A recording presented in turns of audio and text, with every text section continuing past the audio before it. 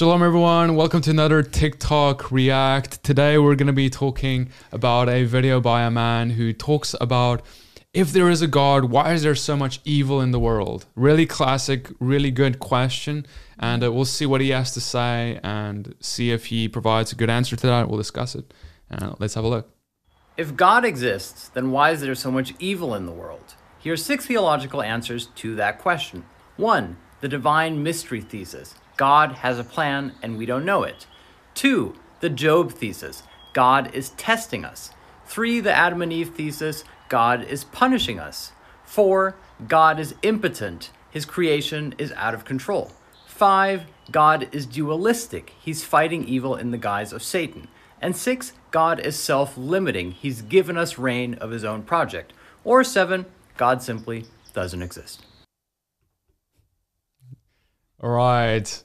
Well, I mean, I'll be honest with you, the first time, if you watch this the first time, it's kind of like, okay, interesting. And if you haven't really thought about this topic a lot. It sounds really smart. Like, wow, those are some really good answers to this question, right? Yeah. But do they really answer the question? Yeah. The thing is it answers the question for someone who may not know the full picture and who may have something they want to believe already about this topic. But, I want to submit to you one more thing. There's something he conveniently left out of, he provides a lot of answers. And because there's a lot of answers, it seems like, okay, it looks comprehensive. So because it's comprehensive, it must be true, right? Not necessarily, because he conveniently leaves out the most important one. He doesn't talk about the fact that there is free will upon the earth, that God gave us free will. See, when God created us, he created mankind with a free will inside of them, where they have the ability to choose good, ability to choose evil. Right. I started to interrupt you, but like as God says in his word in Deuteronomy, God said, I lay before you today life and death, blessings and cursings, choose life. That is free will. We're able to choose death or we can choose life. We can choose blessings, we can choose cursings. So how does this roll into this question that he's raised? Yeah, exactly. So God, it's interesting because, many people, they want to put God on this place of, evil is all of God's fault because how could God create us, and now, we are the cause of evil. But that was an act of love, because ultimately, we can just think about this logically. If you have a wife or a husband and they love you because they have no other choice, they're forced to love you. They must love you. Right. It's just what they are.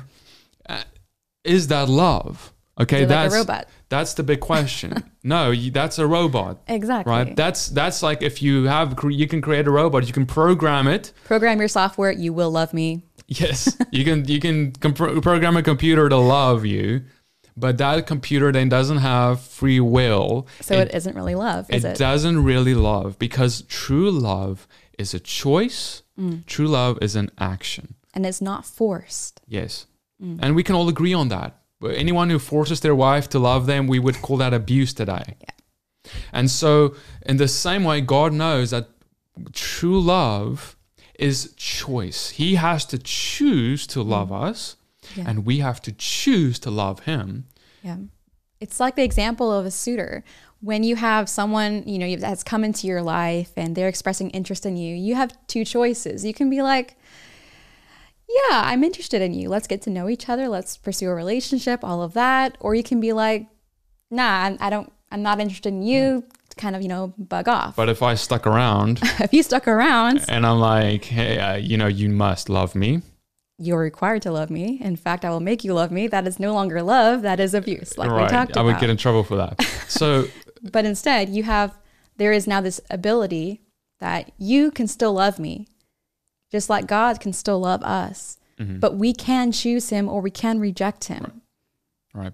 Right, exactly. So, what we're getting to is that God created us with this gift of free will. And because of this, it creates a certain dilemma, because just like we all can choose good, and that is what we ought to be doing, we can also choose evil. And in our problem of having the ability to choose evil, many people do. Today, the world, I would argue, as a whole, chooses evil more than it chooses good. And what is likely. evil? Evil is like, how do you define evil? How do you define good? When you put your own desires, your own needs, your own wants above someone else, which is kind of what we do as humans oftentimes, that actually can cause harm.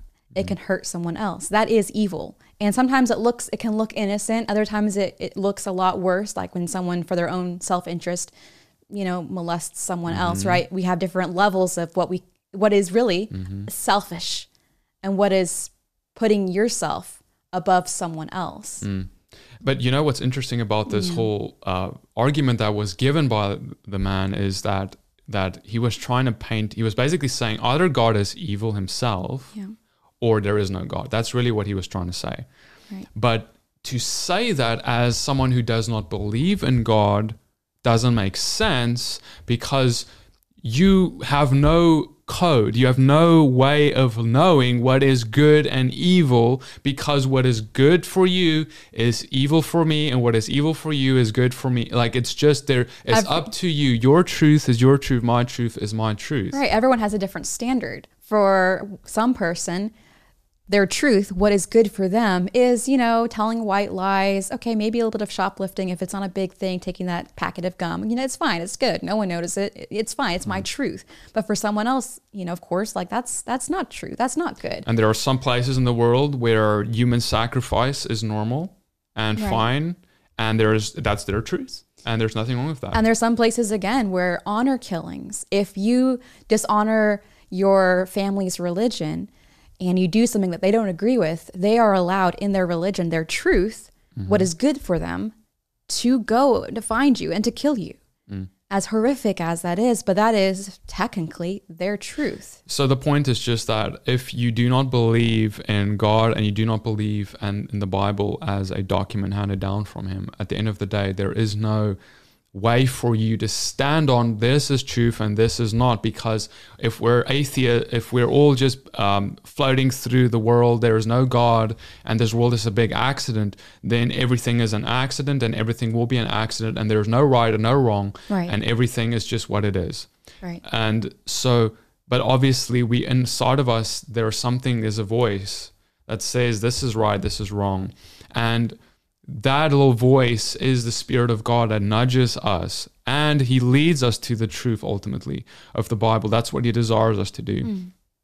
And so what we are getting at is simply that these arguments portrayed aren't good arguments, because ultimately God is holy and righteous and good, created us out of love to have the ability to choose, for us to be able to love other people and him. But for that to be able to happen, evil is possible. And the reason that there's evil in the world is because people do evil. Because people choose to drink themselves into drunkenness, get in a car and drive into someone else. Because people choose to drink themselves into drunkenness and shoot a wife or whatever. Because people choose, insert the issue, and that's causing death and destruction in the world. That's not God who does that. And now, one more thing, we could just talk about is people say, well, why does God not stop the bullet? Why does God not pull the guy who is a drunk driver out of his car? Why does God not, and go on, we can go on. Why does God not have all of this control? If he is God, surely he could do these things. Why does God not stop the evil in its tracks before something horrific and horrible happens? Exactly. But then the real question becomes, then ultimately, the problem is, well, where do we draw the line?